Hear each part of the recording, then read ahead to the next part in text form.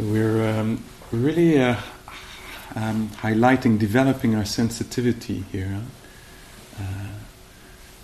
and becoming sensitive to things that we take for granted, don't easily dismiss. We have this tendency to dismiss a lot of reality as we live. We get obsessed on little aspects of reality. Usually they're conceptual, story told, thoughts. And the rest of what's happening we dismiss as unimportant. And that's partly what we're going to be fighting against during the retreat here, this conditioning to dismiss reality, to judge it as unimportant. And so we're sitting here, the breath, boring, Oh, your eyes are opening, you're seeing again. So what? Oh, hearing is happening. But here we're becoming sensitive. Hearing is happening, and one day it will not. It's an ephemeral event. Hearing, seeing, mobility, standing, moving around. These happen, and then they don't happen anymore. And so here we're becoming aware of them to highlight the preciousness of what's happening. There's actually consciousness. There's life happening. We're sensitive. We take this for granted. But here we become interested. What is it like to be sensitive? But I want to know about next week. No, there's sensitivity here and now.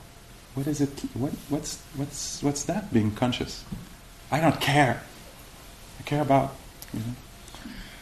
Well, there's this thing that is happening now where one is being touched.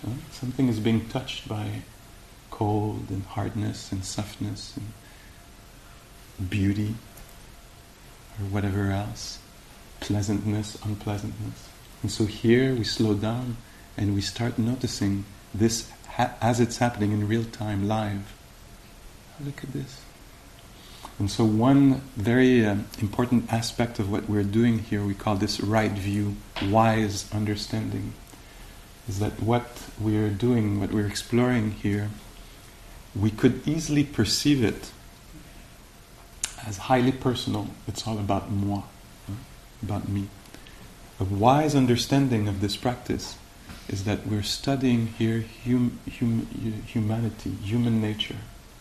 And so it might be important to name it early on, because that's what we're going to discover later. And that's going to help us move out of our kind of isolation, our really perturbating and suffering isolation. And so when we sit here, when we walk, like we're going to do in a few minutes, it's happening to me. That's definitely a valid version of what's happening. But another one is that we're discovering human nature. So as I'm sitting here, I'm discovering what it is to be sensitive to cold, to warm, to ease, to unease. What it is to be sensitive to desire, shame, anticipation, worry, calm, gratitude, kindness. And so these are part of human nature. They're not so personal. We tend to make them very, very personal, and we suffer a lot from that. But actually, they've been around before us, and they will be around after us. And so we're discovering this. So this is our link to humanity here. We're re-entering humanity when we thought we were on the side or had fallen off the net or were apart from. We're discovering that not at all. We are in the heart of humanity here. And so breathing is a human experience. It's not your experience. It happens to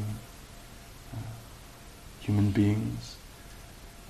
And so is wanting things to be otherwise is a very, very common human experience. And so here we come to these aspects of reality from the universal angle, wanting for the bell to be to ring and the bell not ringing, so being separated a little bit from what we want. Such a human experience. habitually, it would lead to distress. And here, on the path we're on, it's amazing. It's a revolution. Being separated from what we want, instead of leading to distress, has the potential to lead to tenderness. So that's the path we're exploring here. How can not having what I want make the heart shine? How could not having what I want bring tenderness? This is a kind of alchemy. It's absolutely doable, absolutely not easy, but totally doable. And so here we have the time to actually do this. This is called noble work. The wise ones say there's not a better use that you can do of your life or your time than do this. So it's worth considering. I think that the most wise people would say this is a really, really important use of time and life. And so here there's the schedule where we follow, we sit, and we don't sit the time exactly we want, we sit the time that is on the schedule. It's a little bit symbolic, like life, We would like life to go only as we want, a series of things either comfortable, safe, or pleasant. And life doesn't exactly go as we want. And so the schedule is a little bit of a representation of this. It's not exactly perfect as we would want it. Like life, a little bancal in French, a little crooked in terms of what a human being would want.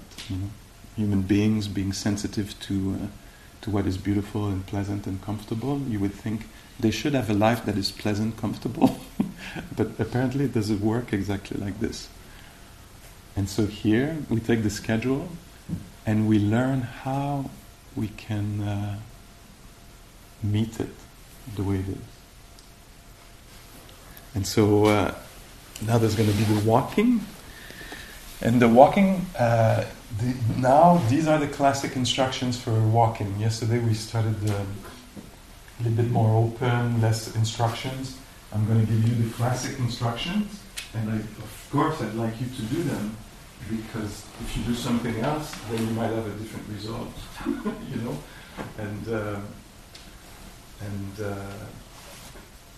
So here are the instructions. Many of you know them. It's quite simple. Either inside here, there's not much space inside. It's going to happen, I think, outside. You find a little path that's going to be yours for that walking period. So it's about 10, 15, 20 pace. Just a few, let's say for me it would be, I would say, up to the tree there, which is the column. And I would say this is my little path for the next 45 minutes or 30 minutes.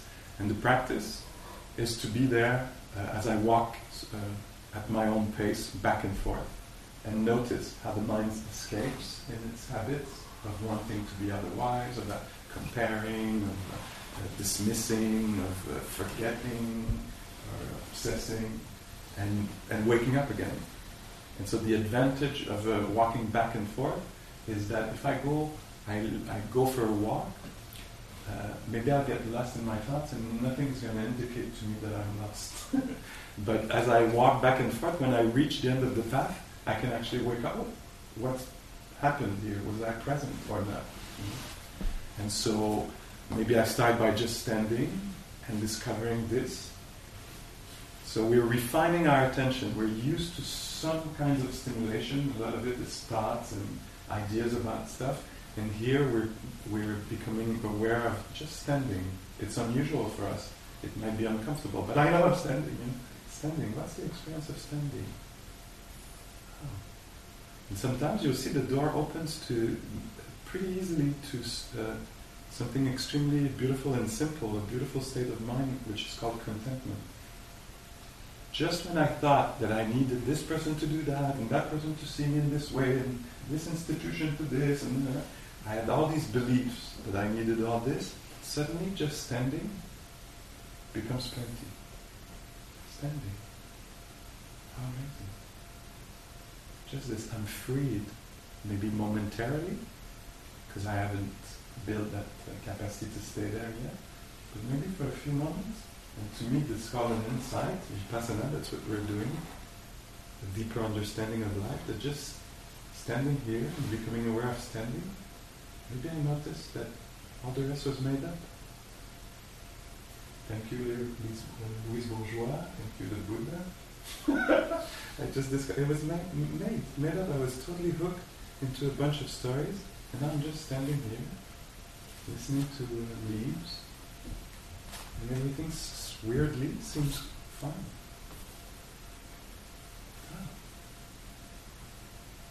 Then maybe I'll slowly have a choice. Do I go back to my faithfulness to the belief that I should be further along? Do you see what I mean? It's like we're fighting with dragons until we discover that they don't actually exist. Don't believe me. Please, and stay faithful if you want to the stories. But in this simple practice, we just notice we stand, maybe notice we see, maybe notice we see beauty, if it's received like this. The effect of sight on heart. And then just a few steps, stepping. Hands could be here, could be here. And just stepping. And for me, right now, I'm discovering that I'm wearing socks. I was not aware of this earlier. Now I'm feeling standing and turning.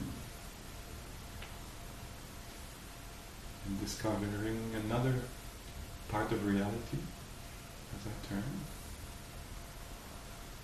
And so slowly becoming more sensitive. And you'll see the mind will say, why do you do this? I want to be doing Qigong. Is it? So it's another fake news. Qigong is really good, but now we're walking. And then you'll be there, and then you say, oh, this person walks over there. It's a better place. I should have gone there. Fake news. Made up story. I'm here, committing to here, to this here, what's happening here. And then just doing a few steps. And so the practice is extremely simple, like this, back and forth for a few minutes, no challenge, in a way, and you'll see. Heroism is going to be needed, because, our mental health is not at its utmost point, so we're going to create troubles with walking back and forth for a few minutes. I don't want to walk back and forth. I refuse. And you will see, it's all going to be mind-made, and it will seem really, really important and true, and we'll learn here to make space for it. Maybe smile at it, have tenderness for the mind that creates a lot of trouble for itself. And it's not personal, it's not me creating trouble for myself, it's what human minds do when they haven't been trained. It's natural they would do that. Questions? And at some point, the bell will ring, and then we'll wonder, what should I do next? If you were standing, then you'll go. If you were walking, you'll go sit. And if you were sitting, you'll go walk. That's pretty simple. All right? And so, resetting the intention for simplicity. It's really hard and very simple. The mind makes a whole story about, thank you, honey, thanks, my love. What's happening now? Stepping. If stepping is too demanding for your body, it could be, for this period of time, then it's fine for me. You could stand or sit somewhere for a few minutes and just be there, outside, aware. All right? Let's try this. Thank you.